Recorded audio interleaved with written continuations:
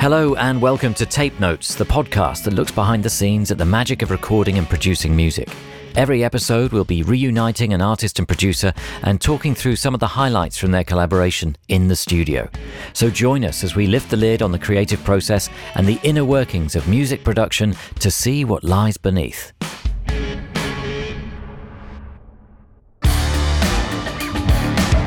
Hello, I'm John Kennedy, and joining me for this episode of Tape Notes are Foals to talk about how they recorded and produced the albums Everything Not Saved Will Be Lost, Parts 1 and 2. Foals are a British rock band consisting of vocalist and lead guitarist Yanis Philippakis, rhythm guitarist Jimmy Smith, keyboardist Edwin Congreve, and drummer Jack Bevan. The band formed in the mid-2000s after meeting while playing in different groups in Oxford. Their initial formula of off-balance indie rock with new wave and atmospheric post-rock influences proved successful, and their debut album Antidotes, released on Transgressive Records and produced by Dave Sitek, went gold in the UK. In 2010, their second album, Total Life Forever, was nominated for the Mercury Prize, and with each successive album, their audience and critical acclaim has grown, culminating in 2019 with Everything Not Saved Will Be Lost Part 2 hitting number 1 in the UK album charts. Over the years, Foals have gained a reputation as one of the UK's greatest live bands, with frontman Yanis famous for diving into crowds and climbing around venues. Now, with 6 albums under their belt, numerous NME and Brit Award wins, they have firmly established themselves at the head of the UK music scene. Today, for the first time because of COVID-19, I'm at home in southwest London, and Yanis joins me from 123 Studios in southeast London to talk about how Everything Not Saved Will Be Lost Parts 1 and 2 were recorded and produced. And what better way to start that conversation than by hearing something from the record. This is The Runner.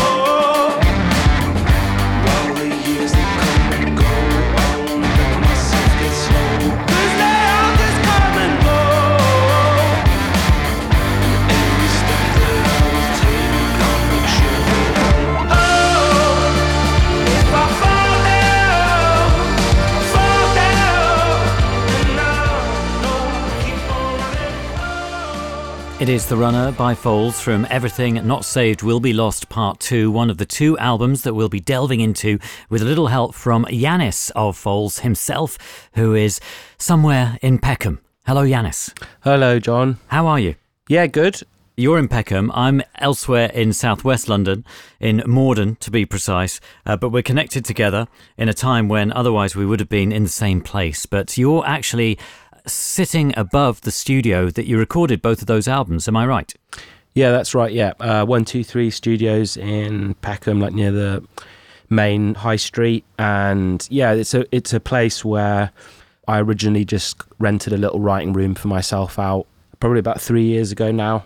And having completed touring What Went Down, and just wanted a space to make some music in where I could get out of the house. So got a little room with no windows, and borrowed somebody's computer and somebody's mic and preamp, and then started writing the demos for what became Everything Not Saved Will Be Lost, which we also recorded in the same space. Yeah, and this was quite a new route for you to take, in the sense that you were taking control of everything. You know, you'd worked with some great producers in the past, be they Flood or James Ford or Dave Sitek, but by this time you decided, we're going to take control. Yeah, I think it was something that had been discussed in the band like for a while, in the sense of feeling as impressed as we were by every producer that we'd worked with, and as happy as we were with the albums. We always felt that through allowing somebody else into the process, that something else was lost, and that we wanted on this album to try and have a kind of concentrated capturing of what it sounds like from the initial stages, and just with less kind of external interference. So largely through Jack, our drummer's insistence, actually, that we kind of at least start the process without any producers or any discussion of producers, and just see where we get to. And so that's how the record started taking shape. Yeah. And so was there a sense of trepidation about that, or did you feel excited about the possibilities? I felt definitely a bit nervous about it because I already, when we make our records, it can be pretty intense. I think the producer plays a really important role, both psychologically and obviously sonically, in keeping the momentum going when we're in the studio. And so the removal of that person out of the process did worry me. I thought the album might end up in a huge blazing row, or that it would prematurely age me, which maybe it did the latter a bit. But yeah. But clearly, it proved productive in that you ended up with 2 albums worth of material. Yeah, I think the great benefit of it was being able to explore ideas with freedom. So we didn't have any sort of time pressure.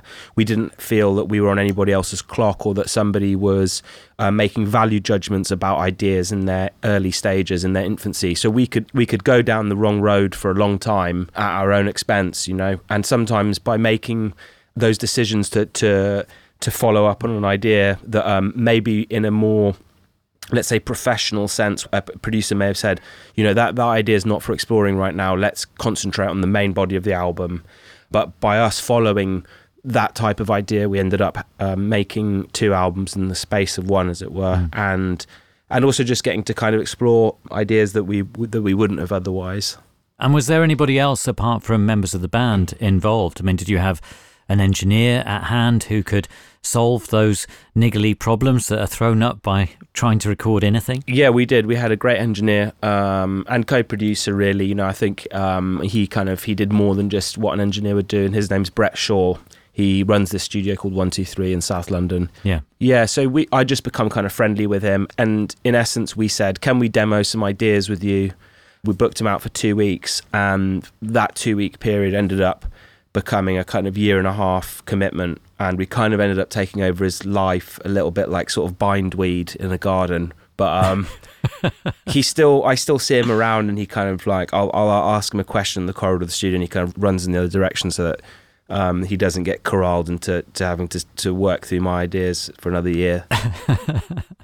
But luckily he was there and willing to go along with it to help you, because that's often the thing.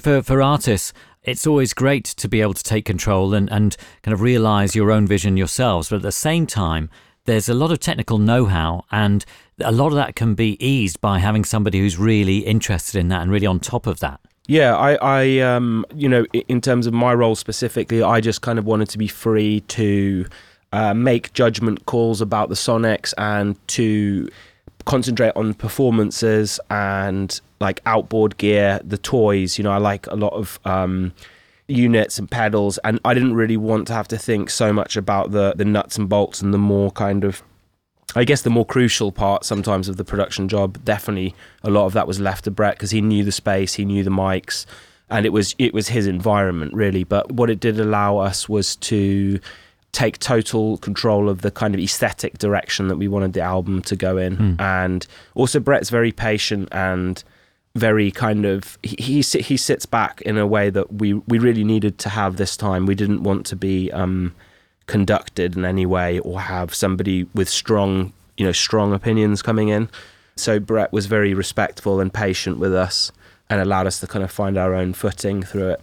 Yeah. So a chance for you to concentrate on being in charge of proceedings. Would you do it again? Are you happy with the results? Happy with the process? Yeah, definitely. The process was really full on. Definitely towards the latter stages, when everybody else had finished kind of tracking their parts, I was left on my own. And me and Brett were alone, and I was doing the bulk of the vocal takes, and I was kind of writing lyrics simultaneously and then making some quite crucial kind of production decisions at the end. And that kind of period, I loved it, but it was also, it was just quite intense. So there wasn't anything about the way that we made the album that I wouldn't want to do again, but I would go into it with a kind of probably a bit more caution. Yeah. And I'd try and get a bit more sleep. Yes. So we're going to look at 3 tracks today. And the first one we're going to look at is Syrups. And people might know that you worked on the 2 albums simultaneously, didn't you? You didn't have, the track orders that we're familiar with from the release of the albums aren't necessarily the order that songs were created or or the ideas were first laid down? Yeah, we just worked on everything at the same time. So I guess to clarify a few things about the way that we made the records, I normally write a bunch of loops, and I write those alone. And up until this album, I'd done it in a very Luddite fashion, just using an old Roland Boss pedal, Roland loop pedal, sorry, and often just cassettes and stuff, or phone recordings. And I'd never really used a computer to record the ideas. And a lot of the albums that we'd made up until then, there'd been certain songs where we'd been sort of chasing a certain bit of magic on either one of these loop recordings or on a certain early phone recording. So one of the main thought processes behind approaching the album in this way was we wanted to get into a studio where anything we recorded from the first stage onwards was usable. So with the loops, I was recording into Logic for the first time through a preamp, and then anytime we were jamming as a band, there would be a portion of it that would be recorded at all times by Brett. And then once we had a kind of certain amount of the record built up, we would then decamp to essentially like a rehearsal room in another part of London, where we would kind of jam out and physicalize the songs that or the ideas that we had started that were captured. And then we kind of formed a feedback loop, as it were, between the studio where we would be recording, and then we would go to this other space and then back again. And we did that, maybe that kind of shift we probably did 5 or 6 times over the year and a half. Yeah. So the first thing I recorded, this was still pre the band kind of getting involved, and why I thought this would be a good example of a song is because it started off as a loop. That loop is actually the basis of what you hear on the finished album, but it's almost like that loop was then attacked by the live band in the live space of the rehearsal room, and hopefully it kind of shows how the record was kind of built up in this sort of sedimentary kind of fashion, where there was the recorded versus the played elements. Yeah. So the original demo of Syrups, I made a little drone on a Minilog keyboard at home, and then I brought it into this little writing room I had, and I plugged a bass into a Germanium Chandler, which is a preamp I love and we used on Total Life Forever a lot. And I just started riffing the bass line over a drum machine and a loop, and that is then what became part of the album. So I'll just play the actual original demo that I don't think anyone really outside of the band's ever heard. I mean, it sounds quite similar to the finished product, but here we go.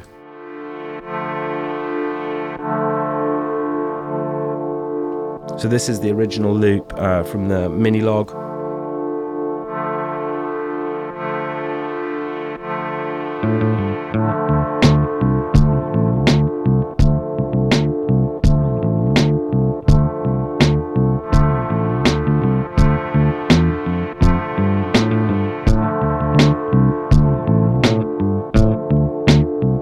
So that's that formed the basis for the final song, Syrups.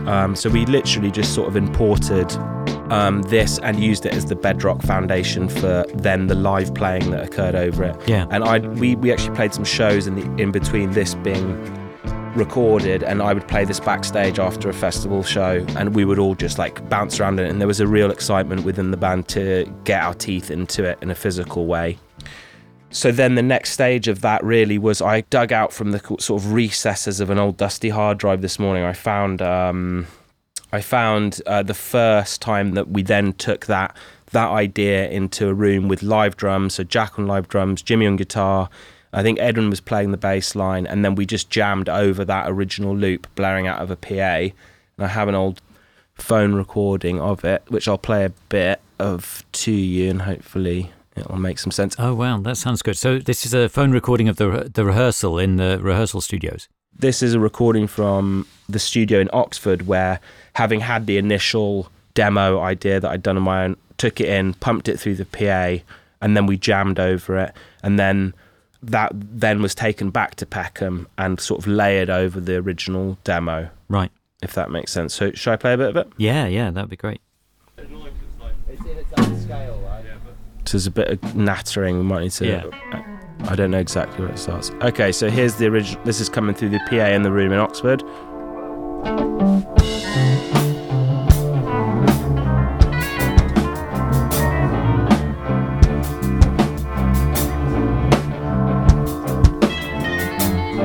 lots of weird little noises that probably Jimmy's making over the top. And this recording goes on for half an hour, so obviously I won't play it the whole time.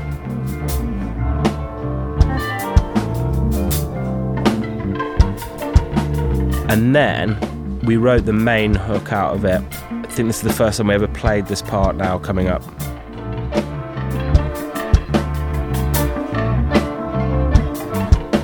So this guitar hook that's coming out of the jam then made it into the original song.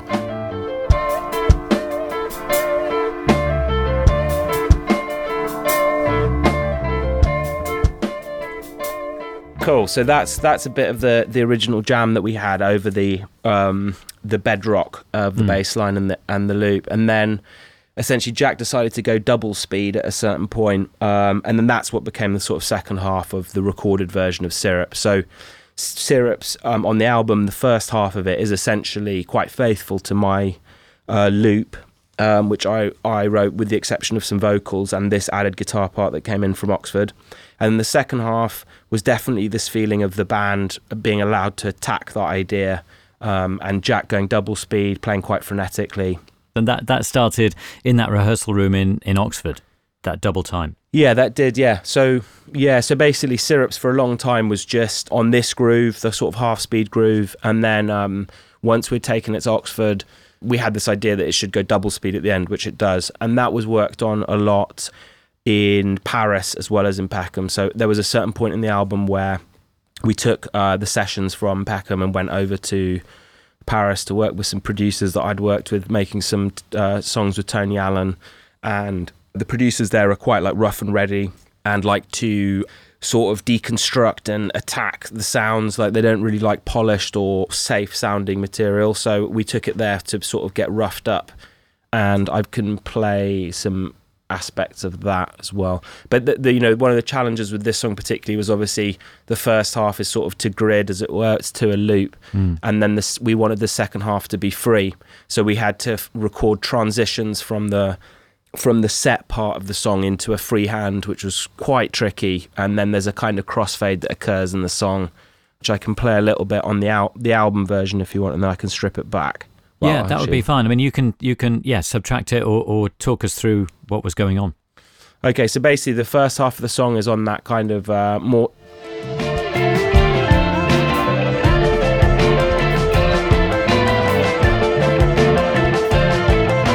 So this is the crossover between the half-speed section into the double speed. And from now, this is kind of introducing mainly into Paris. So we have this arpeggiated synth that we ran through a memory Moog in Paris, added with a modular rhythmic loop that we did on a kind of Euro rack thing. And the bass line remains the same, but it is a different take.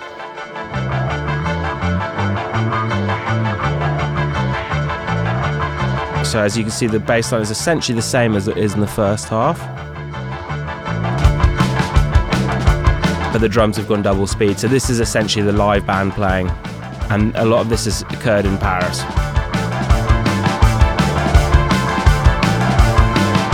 And you kind of arrived to that decision after trial and error, presumably, about kind of dipping it down so that you could have the transition, because it is very tricky, isn't it? Yeah, I think like some of us were a bit on the fence about this idea of going to the double speed section, because it just felt like a kind of it's a kind of trope that we've done in quite a few songs of flipping to double speed and having a big crescendo at the end. So there was some trepidation, but I think the addition of that arpeggiated synth and the rhythmic loop off the modular unit really like tied it all together. And we did some phased guitar with an old original MXR 90 phaser pedal, and the combo of those things, it kind of validated the whole idea rather than it just being like, oh, we're going rock, you know? So I'll just expose those elements. I mean, you've heard some of them already, but I'll just expose them. Yeah. I'll mute the drums out for a sec.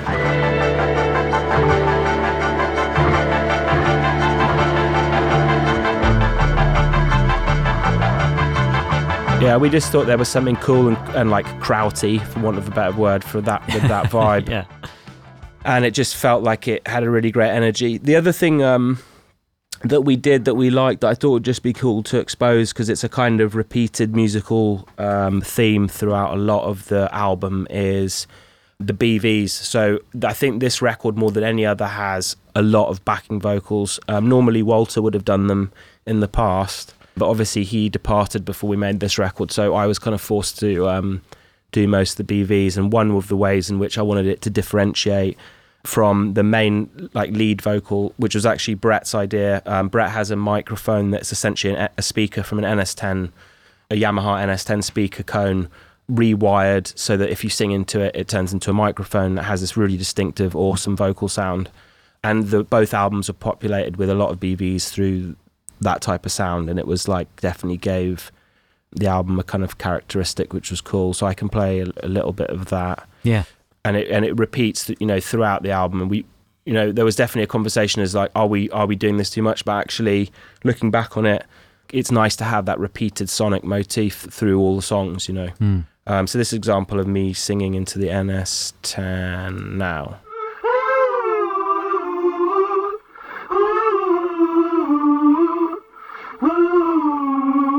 So that's an example of that, and it has just this lovely old dusty quality to it. It almost feels like that we're self-sampling, and there's lots of occasions of that coming through, and it just allowed me to sing more, but without it necessarily always sounding like me, as it were. Yeah. I mean, it's interesting. I mean, when you listen to the two records, and we know of how important the live side is to Foals, and I'm sure I've mentioned this to you before, because the two records both sound as if the band's just playing all these songs all at once, straight to tape. I mean, and obviously it's not like that, but the difficulty of trying to capture that combination of working in the studio as just on your own, and then bringing the band in and having worked up your ideas, and then capturing those ideas and realizing them, that was probably the biggest challenge, maybe. Combining all those different things to get what you ended up with. Yeah, absolutely. I think thought that's why Syrups is a good example, because it shows within the song, as you hear it as a final product on the album, there is the core idea from which most of the songs sort of usually evolve from, like a loop, but it's embedded in.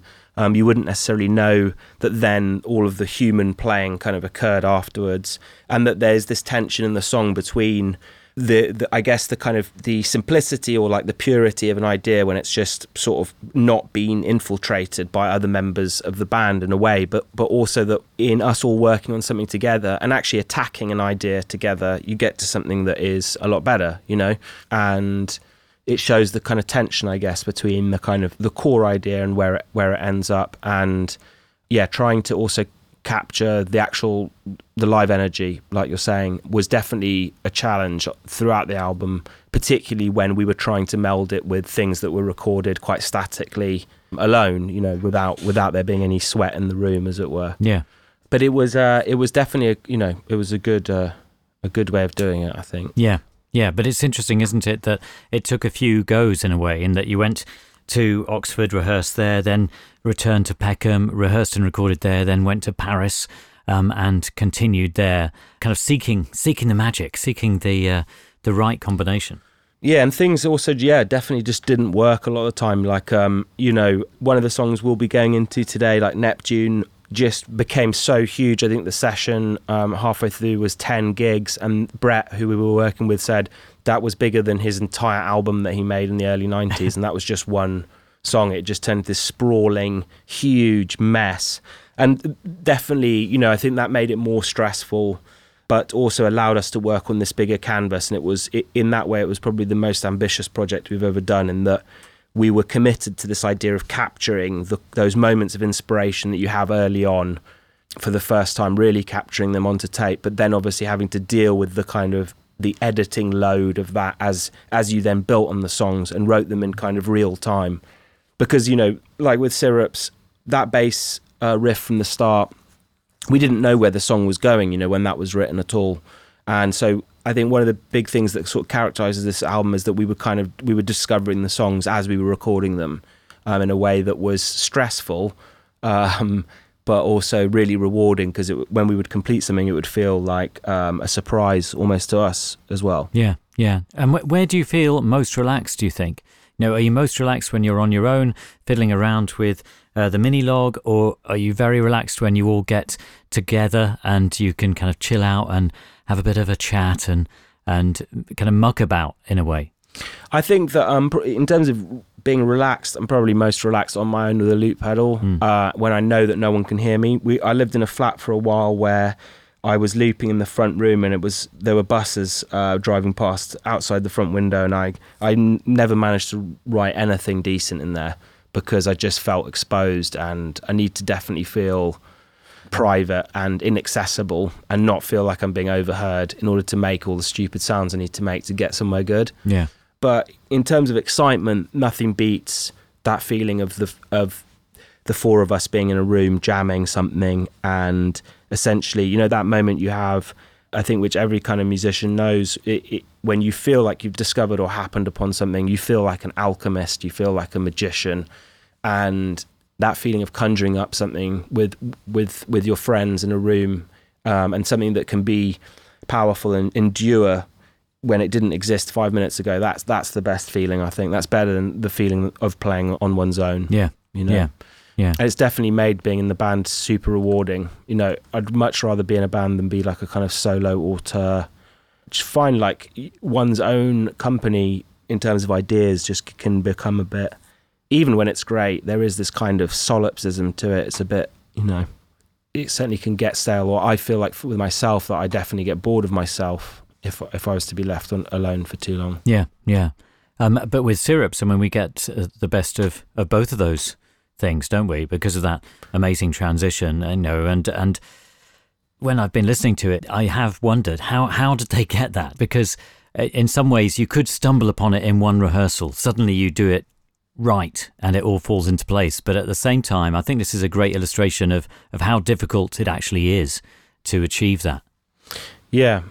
I couldn't actually find the recording. We had a separate recording where we do the actual double speed transition, and we became sticklers about that in the studio, saying to Brett, like, we've got to match up exactly like that. And it did take a long time, for sure. But I think the going to Paris thing was the glue to gel everything together. And just, I think that, being able to, particularly if you've been working a long time on songs in the same space, being able to take them into a different context is important. It's like taking your children to the swimming pool for the first time or something like that. It's like putting the things that you're familiar with and care about into an environment that is different and potentially throws up challenges, and then seeing how they react to that. So like taking some of these songs to Paris, it was like, will they stand up to the kind of the criticism from the French producers? Like, what will they think and which bits will they attack? And what's the song that we will then take home to London? How will that be? Yeah.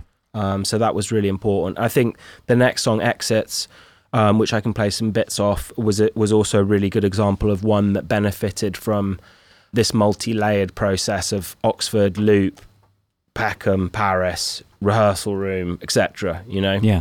Having this kind of real build-up. Yeah. I guess also one thing I could say about this song, just the last thing I'd kind of say about Syrups, is that because the song was in these kind of two distinct halves, and the only kind of thread is the bass line that goes all the way through. But lyrically, this was also one of the first songs that I completed for the album, and there was something freeing about having the lyrics be able to work in two halves. So like the first half of the song essentially is from a kind of personal perspective, laying out thoughts about the future, sometimes foreboding thoughts, and then once we move through the kind of frenetic build and into the double speed section, essentially we are in that future place where London is no longer populated by people, but instead foxes are kind of in control, and there's like this kind of decaying dystopian vision of London being laid out. And I guess you could probably say, like, in a way, that the fears of the person singing in the first half have come to pass in the second half of the song. Yeah. And that helped me then write the lyrics for the rest of the album, because I was like, that just it felt right.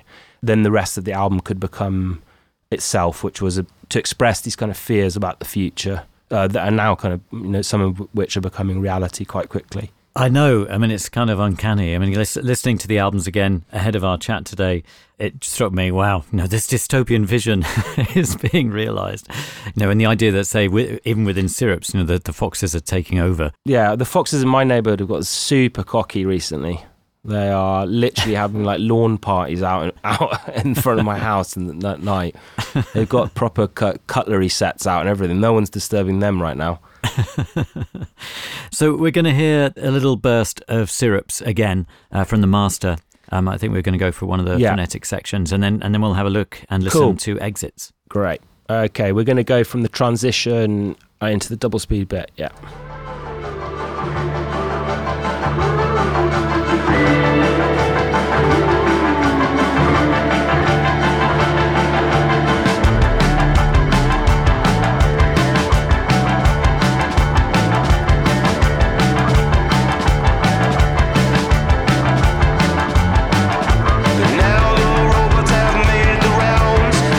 Do you think, Yanis, that Jack has a favoured pace? Yes, he absolutely does, and his favoured pace is he just wants to always release energy and just go full throttle most of the time. Yeah. In the early days of the band, when we had a kind of more delicate song, we would intentionally keep it away from Jack so that it would remain delicate, because by introducing Jack into the room, he just comes with so much natural energy and vigour that he can't help but push the song into a direction that is like this, as you can hear. So, this is definitely like a Jack-ified version of Syrups in the second half. Yeah. It's been hard to explain that to him sometimes. He'd be like, why won't you give me this idea to and let me fly all over it? But yeah, his natural vitality behind the kit it will push it a certain way. Yeah. And of course that is such an amazing part of the band, that you wouldn't want to quash it too much, but it's an interesting thing, because it just feels like with the second half of Syrups, he really gets to let go and really it goes crazy. Yeah, you're totally right. It's like the band, particularly live, would not be what it is without Jack, and it's important to always keep space for this, because the core of the band is something that is energetic. It's like we only discovered the kind of more tender moments later on in the career, as it were. Like before Spanish Sahara, we really had nothing of that shape, and the band came about through a kind of physical presence. So we always need to keep that in mind.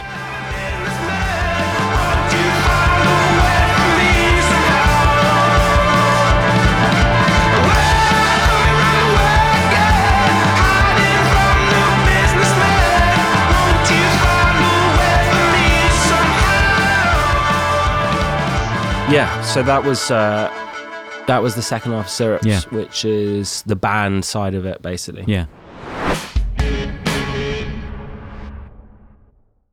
You may have heard us talk about Tape It before, and if you haven't, then let me fill you in, as they are the sponsor of today's episode with a fantastic offer for you. Tape It is an iPhone recording app made by musicians for musicians.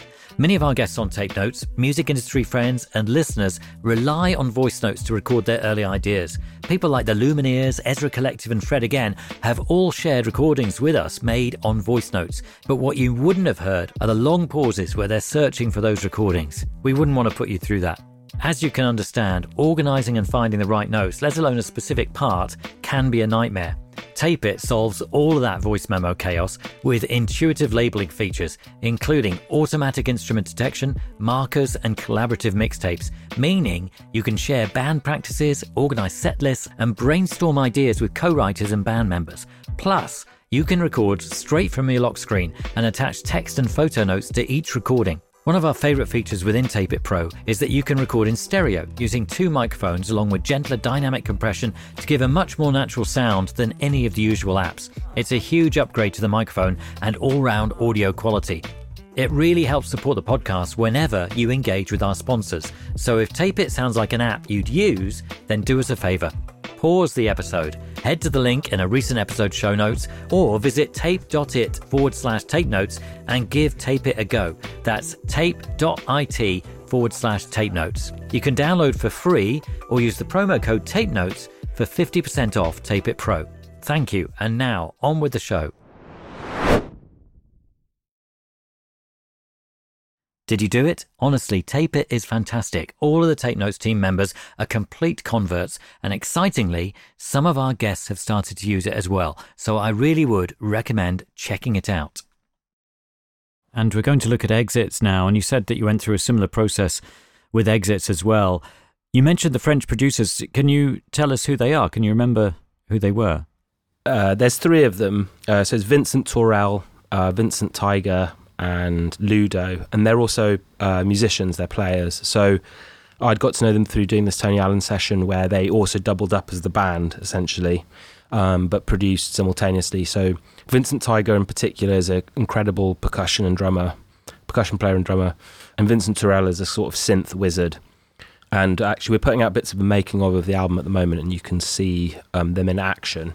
But they had a studio in Paris, so there was a point at which we were quite deep into it in London, and I think that we were kind of getting a bit of cabin fever, and we'd lost perspective on songs, and also they just felt like they needed a bit of magic dust that wasn't going to come from us.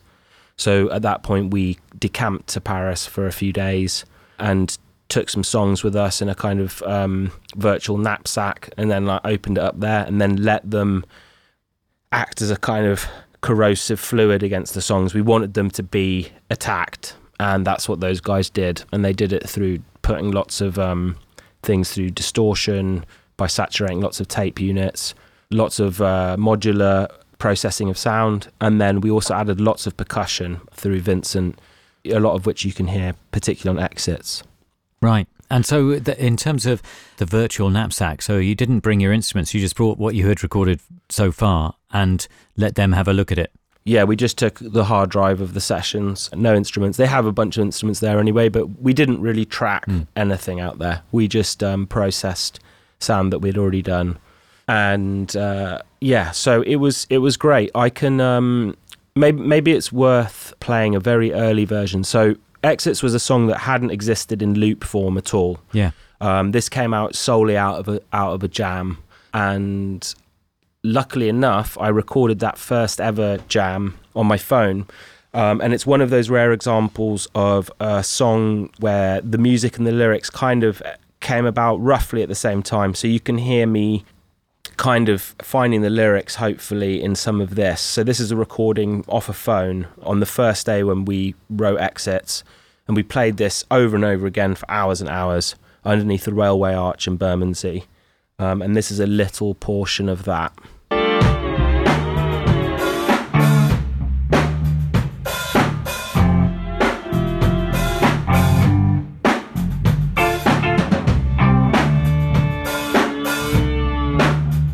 And so when you say underneath a railway arch in Bermondsey, you mean in a studio that's underneath a railway arch in Bermondsey, not underneath with a road that you can, everybody could see you busking away? No, yeah. It was in a rehearsal room, lots of mirrors on the wall that were a little bit off-putting.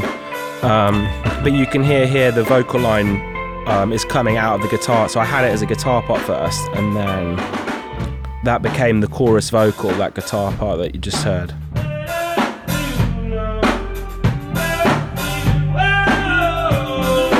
And I'm there sort of trying to grab onto a hook, trying to figure out what I'm doing as we're playing it.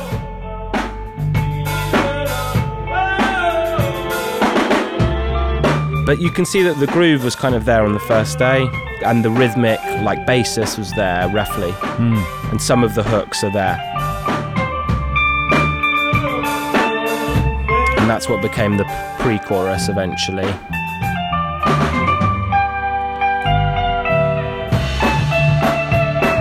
And then we go, so there's the double speed coming out. So that's right.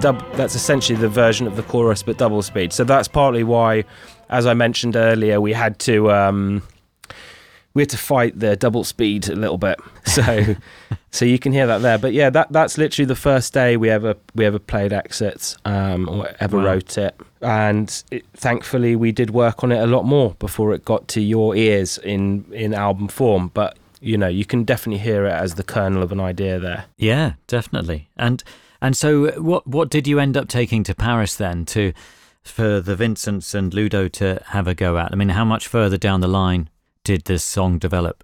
So what we took to Paris was largely an instrumental. I didn't really have a fully fleshed out vocal line, but we had, I think, most of the guitars sort of laid down. We had the bass, which was actually the bass is kind of an interesting one because the drums and the guitars and the keys were formed fairly early on in the recording process in Peckham. We could never get the bass to sit. Now when you hear it, you feel like the bass is kind of one of the bedrocks, and it feels like it's emphasized in the final recording of the album. But actually, the bass line only became the bass line in the last few days of making the album. So we had a variety of bass lines I don't actually happen to have to play you, unfortunately. But we had basses that were played on bass, on octaved guitar. They moved around melodically, harmonically with the song. We could never seem to feel that it was the correct one. So we took the song to Paris, we added percussion, and then only after that did the bass form. And how we did the bass, which I will play now actually. And we were talking a lot about Talk, and specifically about the song Life's What You Make It. And I was talking to Brett about it and feeling frustrated that the song was lacking this kind of key ingredient. And we were talking about a chunky type of bass. I think also I'd been sending some tracks to James Ford, and James Ford had mentioned Talk as well, and actually was the first person to ever play us Life's What You Make It. But then we settled on the idea of trying a bass through a piano. We muted the strings on the piano. We have an exposed piano, an upright, and Brett had his arm pressed against the strings so that the hammers were kind of muffled, essentially like a piano equivalent of palm muting a guitar. And then once we had that sound, we were like, that's it. That's the identity of the song. And I'll play a bit of that bass so you can hear it on its own now.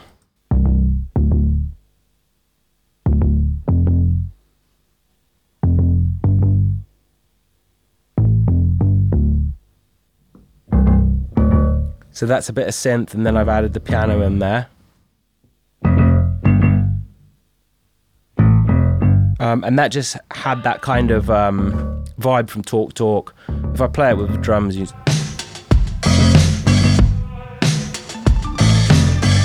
That was the last ingredient to go down or to complete the song. Yeah, so I'll play what we took to Paris, which is essentially that without the bass.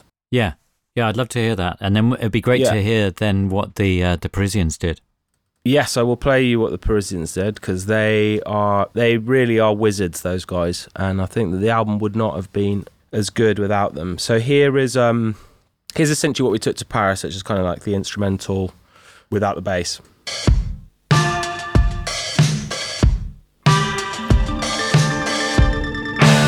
So we had a lot of the sort of synth textures and synth details that Jimmy was doing. And those bits that sound like a marimba or something like that, that is all from a synthesizer. It is, actually. It's probably worth us talking about that for a second, because that was Jimmy basically played a synth part that then he looped back in through a line 6 and put through a pitch shifter, or actually no, but it was looped back through a line 6 and he played along with it, harmonizing with it. And that was the other kind of one big key breakthrough in terms of the song having a kind of sonic identity, was Jimmy's loop that you can hear in quite a lot of the songs. So I'll just play a set.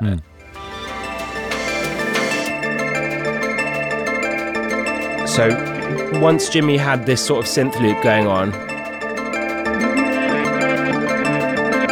we were just super excited about it, and we just felt like the song had that specialness to it.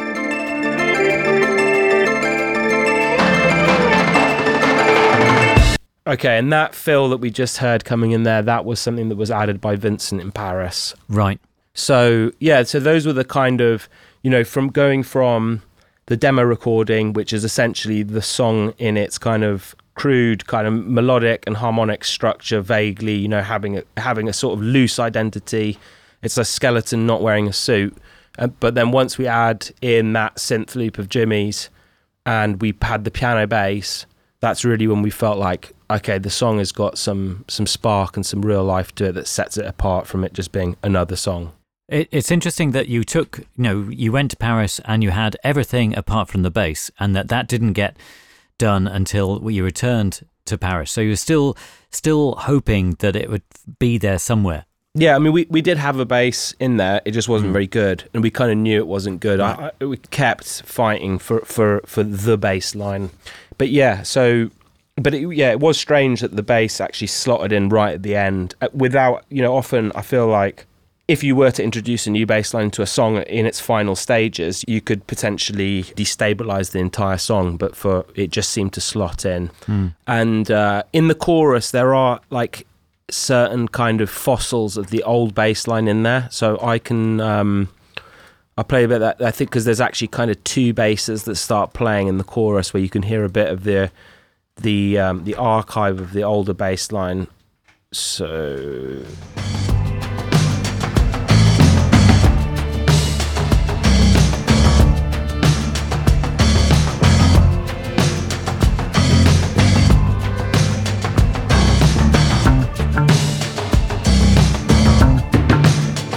and as you can hear, like, all of the percussion that's on top of that drum loop, which you heard in the original demo, was added in Paris. Right. And just gave it a lot more movement. So are you able to play us what the French producers would have heard before they did anything? So that kind of compare and contrast bit of what you brought them and then how they reacted to what they heard. Are you able to do that? I can, to an extent. I'm playing off stems where the percussion is printed with the drums. But in the verse of the song, you can hear that essentially just the drum loop, which is not dissimilar to the original drums from that demo recording I played. But as we go in towards the chorus, you can hear the layers of perc that were added in Paris, because those guys out there just felt that it needed that. And we did as well. We kind of went out there with the hope of that they would add this kind of this forward movement to the song so that it wouldn't feel stodgy. Yeah. So here's just the original drum groove with a bit of the keys bass. We can hear Vincent come in there with octobands. So that's Vincent Tiger. That's Vincent Tiger. Jack also was playing some perc. The octobands were Vincent Tiger. Jack did that fill on Rototoms.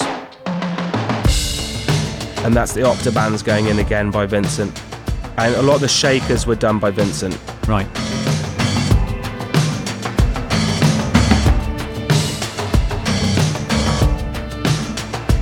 But you can see how it gets that kind of talk energy. And actually just as a rhythmic track, it's just awesome. Like, I mean, there's times, one of the joys, but also the tweak outs of doing something like this is that you go back and hear stems and you're just like, oh God, the record should just be that, really. The other great flourish of perc is coming up here. This is a solo by Vincent Tiger.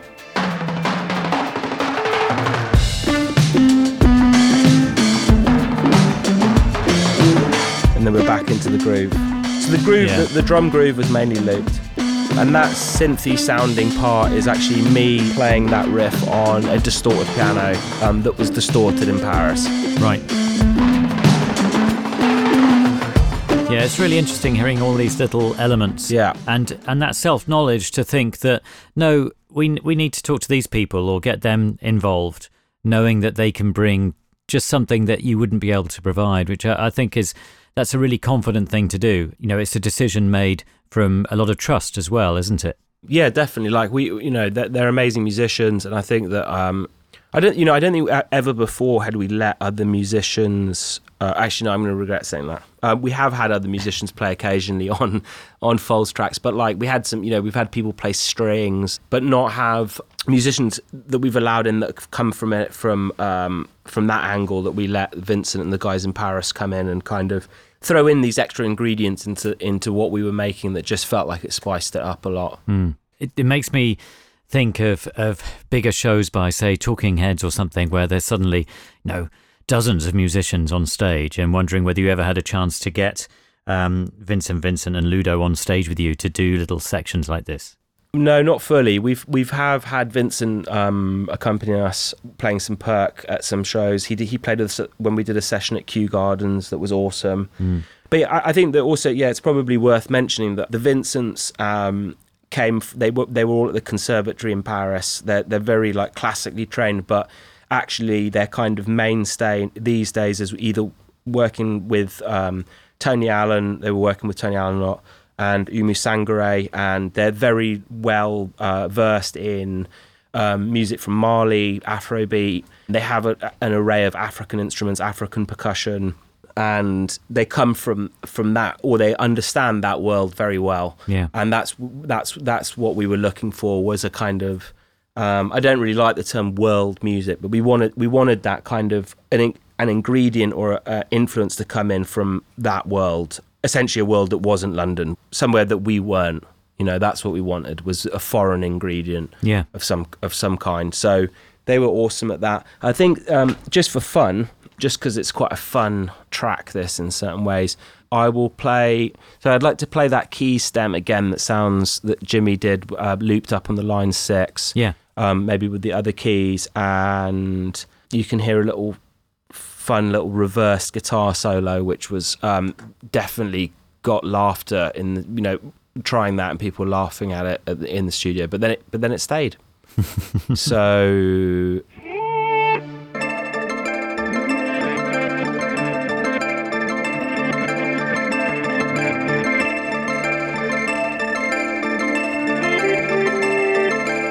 But when I hear those bits, that reminds me of Michael Rother from Neu, in a way.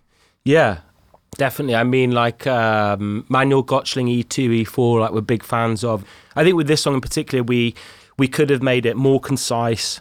We could have stripped out more of the synths, and there was a conscious decision to not do that. We wanted it to come in at kind of 5-6 minutes.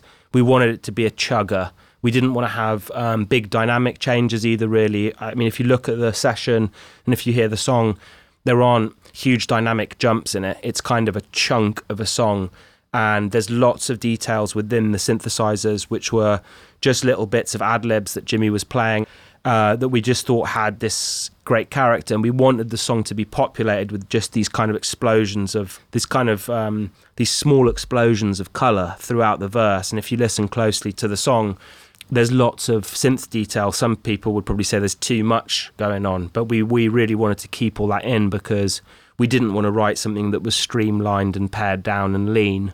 We wanted it to be kind of a maximal experience. And I think that this song is a good microcosm of the whole album project. One man's indulgence is another man's like masterpiece, and we wanted to allow ourselves to do these things that we had not been afforded the chance to in the past. And one of the ways in doing that was to not work with the producer, because we didn't have anyone saying no, And I think that we didn't go full prog, which I think that we haven't really been given the credit for yet, in the sense of a self-produced double album could have been a lot more indulgent than it is. But at the same time, we did get to indulge certain things, which like that. Another example of indulgence, if we're talking about that, is the amount of vocal layers. So again, all through the album, there's a lot of layers of vocals, and I will play a few just so you can get a kind of vibe of the amount that's going on in the vocals. Yeah, that would be brilliant to hear all these vocal takes. Okay, cool. So I had here's a bit from the first verse. There's two channels of vocals. There's the lead, and then there's the kind of affected vocal. But then I had some amazing female singers come in and join me on some of the choruses, on top of already doing like the NS10 cone vocals. So here's a bit of just my vocal in the verse. Where you were born, tried to make no sound. We hide out, 'cause they watch us and sleep, and the language that we speak, and the secrets that we nice little bit of chorus on there. In our dream. So that's the cone vocal coming in again from the NS10. In our dream. And that's the peacock vocal. That's what we referred to as the peacock vocal, which actually is just me harmonizing myself. And I was thinking about peacocks. Often what Brett had a lot of vocal mics set up all at the same time, and we would just try different ones out. So the main vocal often would just be on the SM7 for the most part, but then on other songs we would tweak it. But when it came to the BVs, we would do the NS10 cone vocal.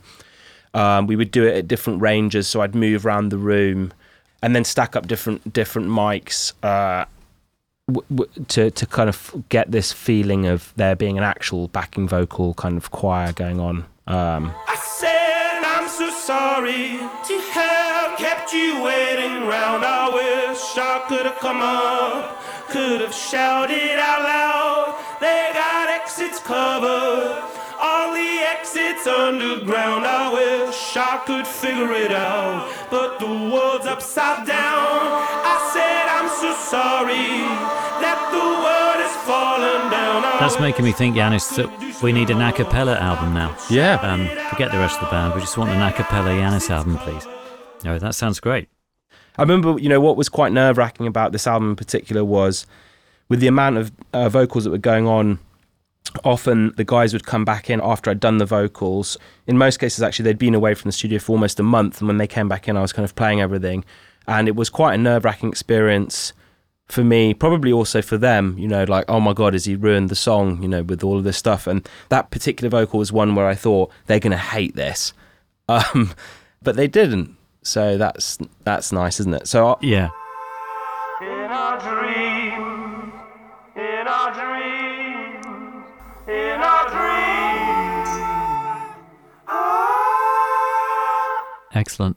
I said yeah. And then we go into the chorus.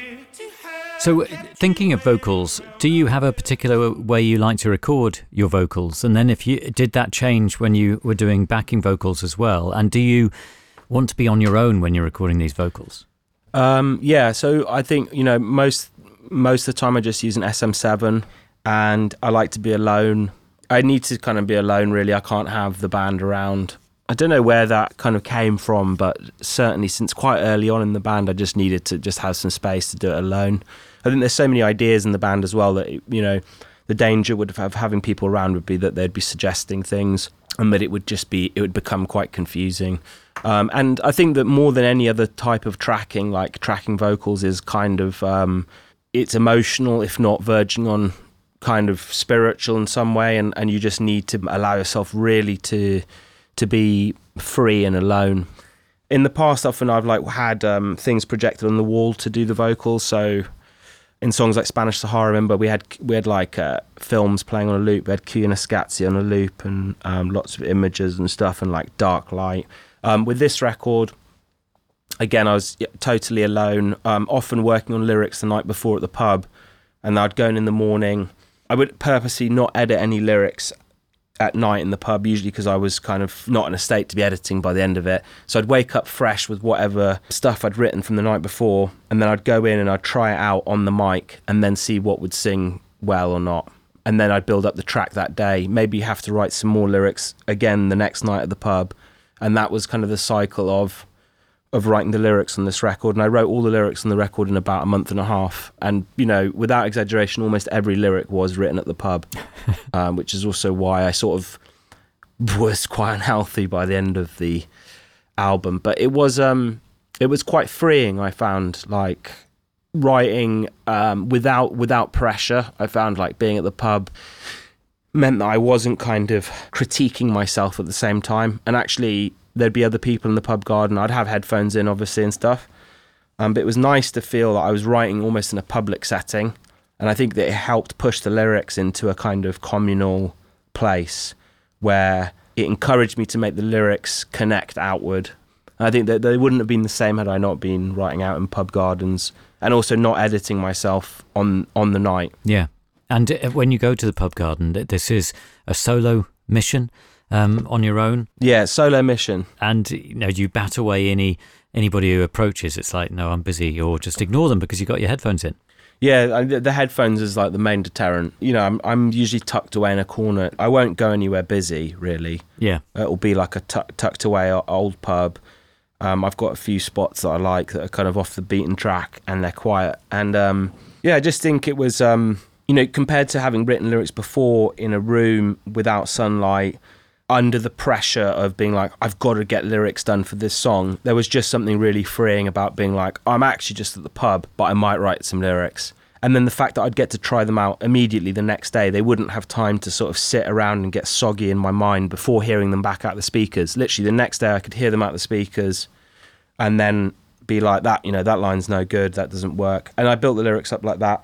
and then added lots of BVs, and then played it to all the guys after they'd actually went on holiday with each other around Europe. So as I was doing the lyrics and vocals, I was getting photos of them like near Annecy or some like nice alpine lake, sunning their legs. And so there was something nerve-wracking about them living with a song in a certain form, coming back and being reintroduced to it now, often with lots of layers of vocals. I'm just now envisaging them coming back from their little run around Europe on holiday and saying, you know what, we love ourselves as an instrumental band, Yannis. Yeah, we like ourselves as an instrumental band, and look at how good our calf muscles have got from cycling around Annecy. So maybe, is this a good time to maybe build up this song stem by stem? Yeah, that would be great. And then we can move on to Neptune, yeah? Yes. All right, here we go. So we're going to build up from the drums on This Is on Exits. Okay, clean drum loop.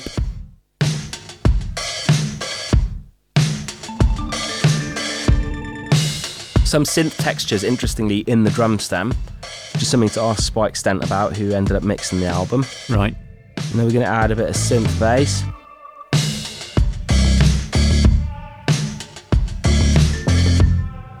Lots of bleed.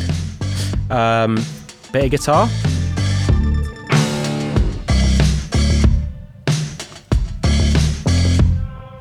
We've got stereo panning on the guitar going on, so they're kind of playing off beat with each other.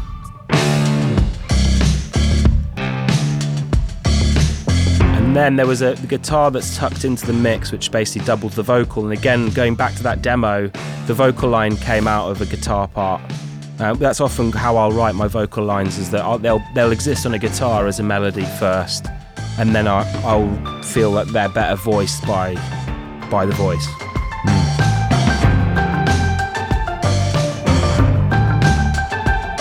And then we start getting layers of keys.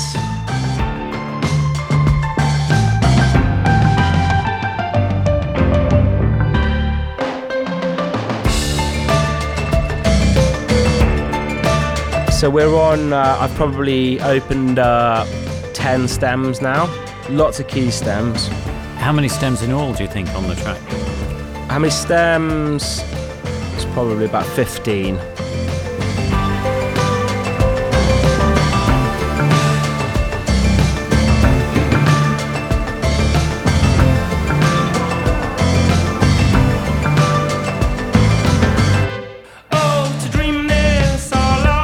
Cool, and then we're basically at the master now. So now we're kind of in the full track now.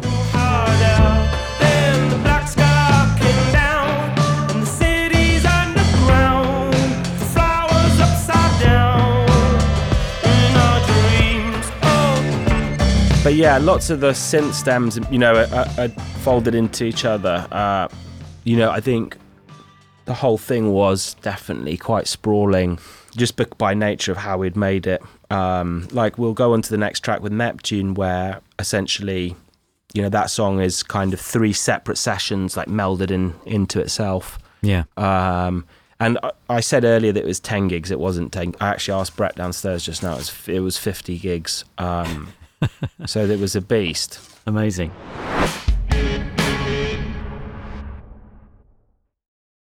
How are we going to approach Neptune? Should we hear a little blast of Neptune and then work our way back into it from that? Is that possible? That is possible, yeah. Okay, so here is the final bit of the final recording. Quite a lot of dynamic range on this one, certainly more than the rest of the record. So it starts off pretty quiet and then it gets absolutely blistering later on.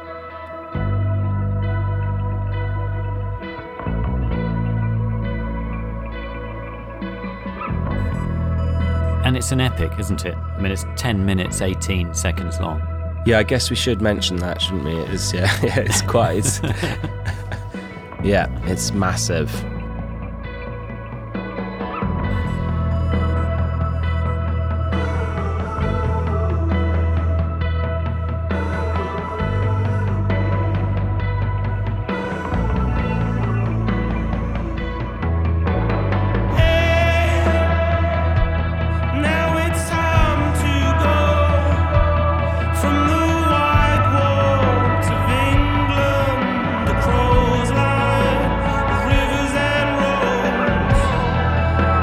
this is from part 2 of Everything Not Saved Will Be Lost. So, and I remember when we caught up on the radio to talk about part 1, I remember you telling me then, oh, well, we've got this really, really long song that we thought might frighten people if we put it on part 1. So that is going to be part of part 2, which I thought was quite interesting, because it's almost as if you lured people into this double album idea.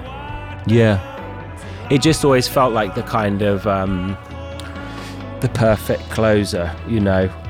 It definitely evolved a lot over time, so it wasn't always 10 minutes.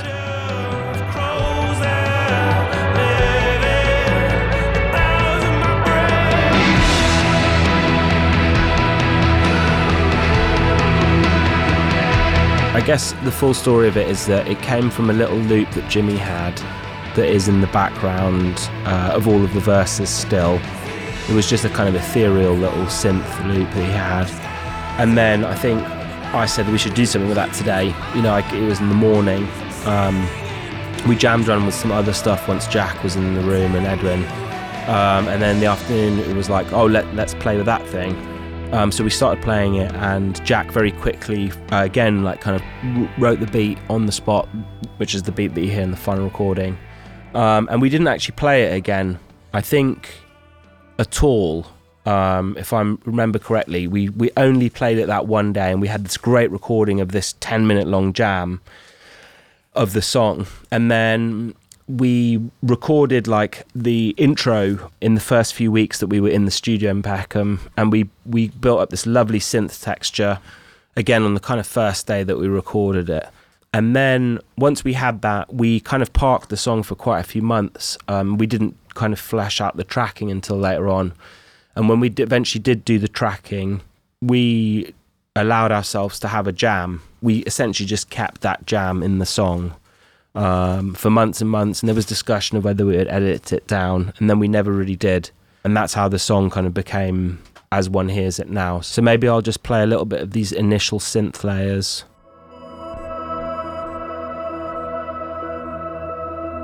So this was done at the beginning, so you can hear Jimmy's original loop is in there.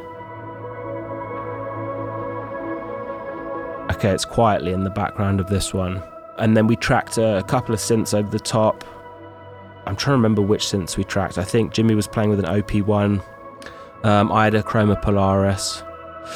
We did some tremoloed rhythmic guitar that kind of became part of the synth wash. There's some reversed like guitar. But we were just in love with this ambient texture right from the beginning, and we just kind of knew that the song was going to be great once we had this. I mean, I could just listen to that for a while, yeah.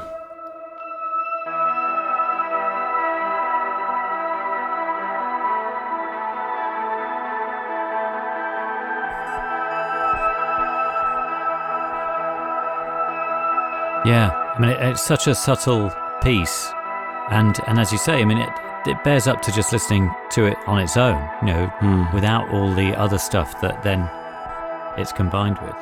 Yeah, and then obviously what that was later combined with was Jack's drum beat that was written on the first day, like I said, in Oxford, but we put a big filter on it, which felt like the right thing to do.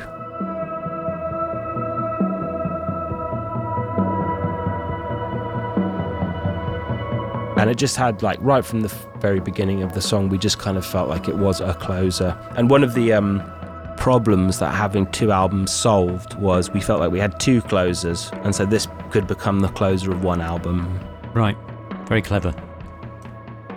Yeah, so that, you know, that was the kind of initial vibe. I can actually play quickly the very original recording of that day I described in Oxford. I have a clip of that, so you can see how similar it is to the album version. So this is us playing it for the first day and the first time in Oxford, and then, like I said, we didn't really play this ever again until we jammed it, which was, you know, a year down the line, and that became the record.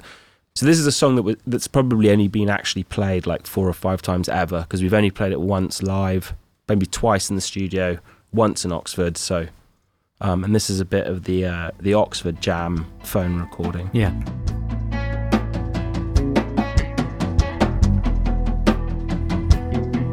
So you can see Jack had his beat straight from the get-go. And I remember all of us being like, that you know, we were just excited how tommy it was. We were like, yeah, that's sweet, you're playing those toms. And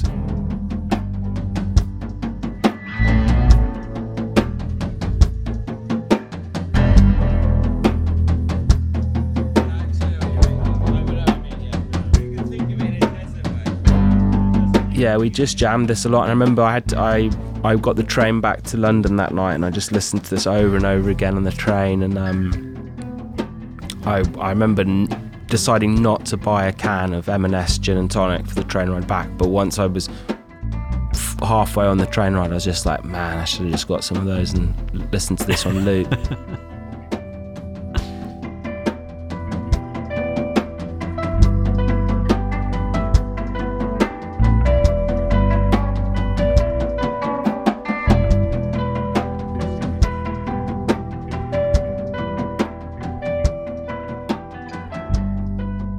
And actually, the other thing I found this morning when I was going through the digital chaff was a little recording of just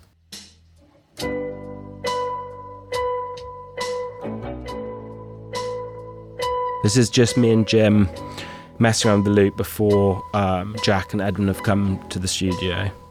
I'm actually quite an obsessive recorder of stuff. So the Foals archive, even though it's really lo-fi, I just have tons and tons of phone recordings and cassette recordings.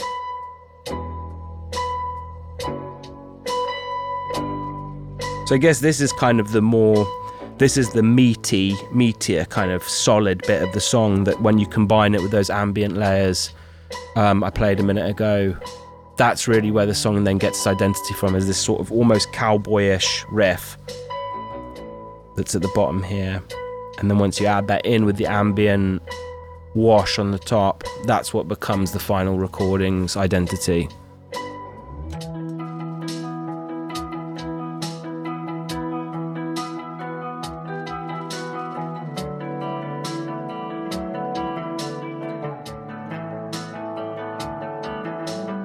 So that's sort of that.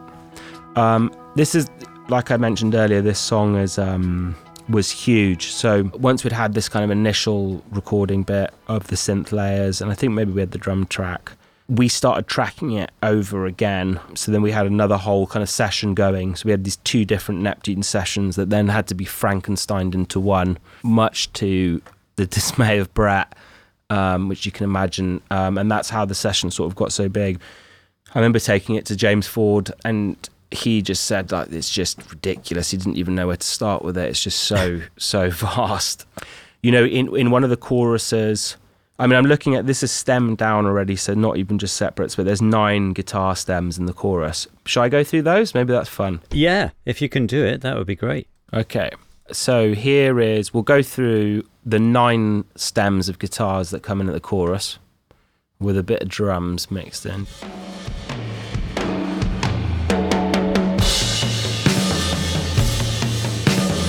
Okay, we've got Jack's drums there in the chorus, and we're going to go through some.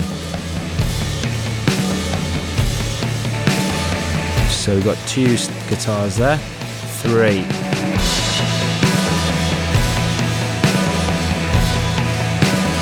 Yeah, one of the references for this chorus was My Bloody Valentine, even though I guess more like Slow Dive, but like Slow Dive with a bit more metal.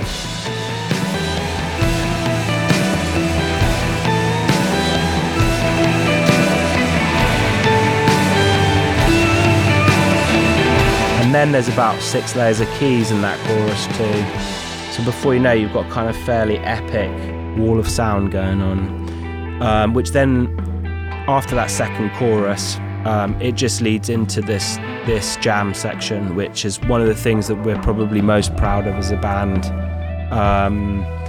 Because it was just one of those magic moments that we managed to capture.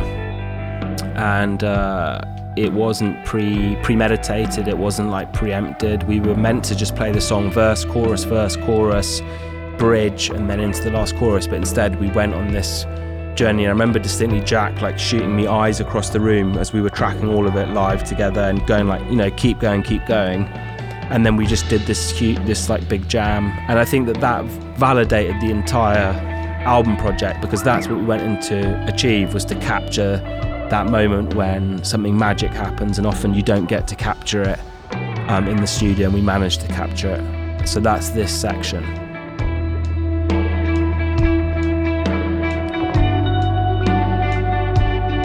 We edited, I think, one bit out of it where the notes were just frankly slightly too horrific to keep in.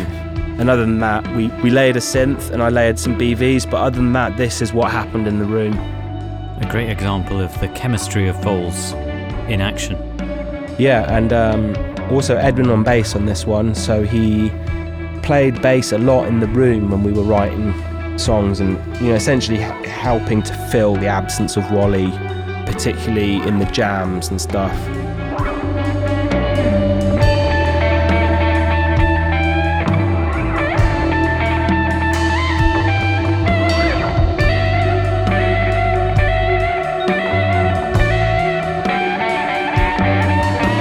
Sometimes I would replay the bass for the purposes of recording, but on this song it's Edwin all the way through with very little comping going on. We had one big disagreement actually about the bass in this section, and I just loved the kind of effortless fluidity to the playing, and like he wasn't really repeating anything and it was just constantly evolving. And I think that Edwin kind of wanted it to be better, but there's better and then there's different, and it just felt like it was just perfect as it was with blemishes and everything, so we just left it in. Good decision. And there's a kind of meditative quality to this bit of the song that just felt great to keep it in.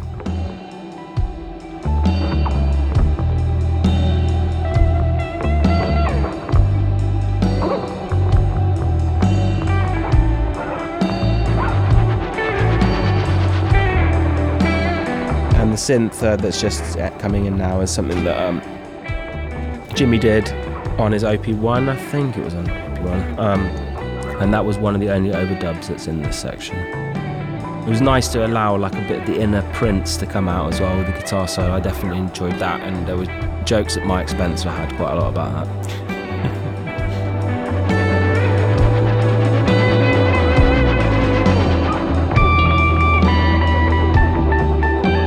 We've only got to play this song once though since the album, because obviously we're not touring at the moment, so we played it at the Shepherd's Bush Empire at a charity show for War Child, and that's the only time we've played it, so we're going to have to wait till next year to play it again. Yeah, I mean technically you should be doing this around the world this year. And this is definitely one of the ones we're most looking forward to playing, so. I mean, will you play the whole 10 or more? Yeah, we did at Shepherd's Bush. It was about, it was pretty faithful to the length anyway. Maybe not to all of the like chicanes and the solo, but the structure was pretty similar.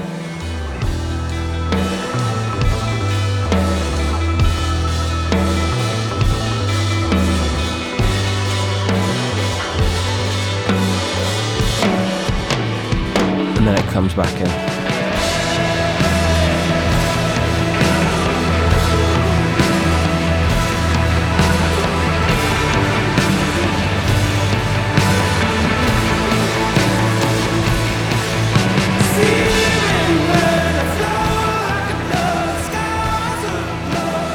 It's been absolutely fascinating. A couple of things we like to ask people with regard to how they got to where they got and where they're at mentally about the whole thing is with regard to equipment and also advice. And we wonder whether there are any particular pieces of advice that you've been given or that you would pass on to people involved in music and recording and making music.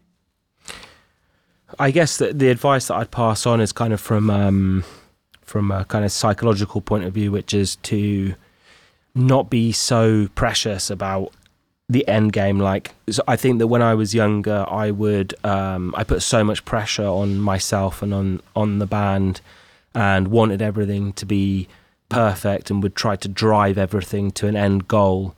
But in being controlling in that way, actually, you lose so much magic. And I think trying to relax and allow there to be mistakes, allow there to be space, And just to kind of ease up on the whole thing, often it can be much more of a rewarding process, and often the song can be better and the recording can be better. I think the other bits of advice, probably like, often I think having parameters, you don't need necessarily more equipment. You don't necessarily need more time or more ideas. Often the more of those three things can actually be detrimental. I think keeping it simple on all fronts is a good shout.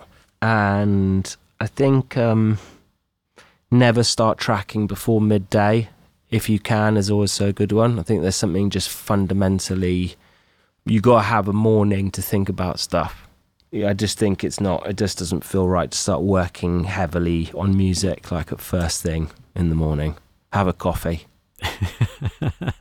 That's interesting. I love that. And getting more specific, do you have a piece of equipment or a piece of kit that you can't work without, or that you wouldn't want to work without? Well, there's a few. My loop pedal, the standard Roland loop pedal, I love, and has been kind of my mainstay all the way from being 15 years old to now. I'm almost 35, so that's 20 years of being kind of attached to this one quite simple object, but I absolutely adore that. In terms of for more like audio heads, I love the Germanium Pre.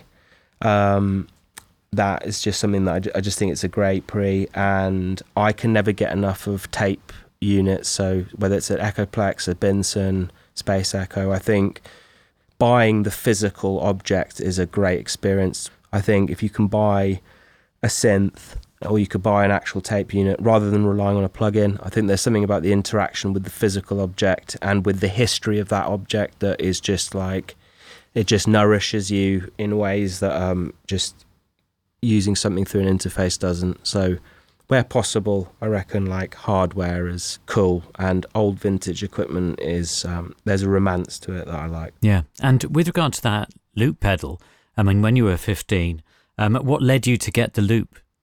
And what made you think, I want to use that? And is it used mostly as a creative tool for you? Yeah, I mean, it provided a few things. Definitely creative. I think I was frustrated at what I could do on my own, like with the guitar. I'm not the best guitar player I know by any means. I can't really play chords. I'm not very classically trained at guitar. I'd often just play simple staccato lines on a couple of strings. And by having a loop pedal, it allowed me to build a kind of architectural, like layered sound. So it kind of allowed me to kind of shortcut my shortcomings as a player. And the other aspect of it was saving things. I guess this kind of probably ties into advice that just recording as much as possible in whatever form is great. Like recently, and partly in preparing for this podcast, like I went over old recordings, and there were fragments of song ideas that I found that could be great in the future, and it's just like trying to keep that archive and keep not allowing things to be forgotten is important. The loop pedal partly helped with that, but yeah, definitely creative. It's just a creatively freeing instrument. It was very simple, intuitive to use, and I wouldn't have probably discovered it without Battles. So there's a band called Battles who got into that whole looping thing, and it kind of changed the course of my life, really, that pedal. Wow, that's interesting. And is it the same one that you use, or have you gone through quite a few? I've got a few, but I've got them actually all like at home. So I've got the first one that I ever had. I lent one to a friend recently, and that I went through it just to check, I'd like to tell him not to delete stuff, and it had the original loop from Birch Tree, and I've got the old original loops for records going back 10 years. I've got probably 8 of them, and they're sort of stacked up. Various levels of tour grime on different ones, but they are still all functioning as well. That's the other thing, is that they don't seem to break, which is cool. Yeah, amazing. Fantastic. Absolutely fascinating, Yannis. Thanks so much for taking the time and doing all that homework and research to be able to share all these different aspects of these recordings with us. It really is very much appreciated. We normally play another piece of music, just a blast of something else.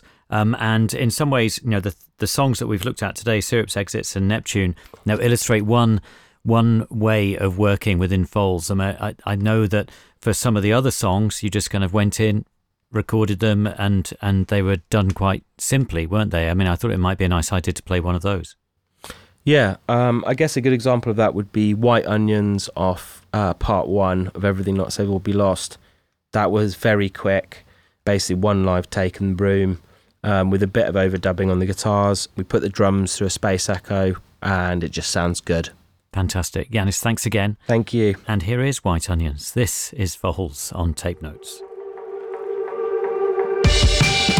Thank you for listening. We hope you enjoyed the episode. If you have a moment, do tell your friends and leave us a review. It all really helps.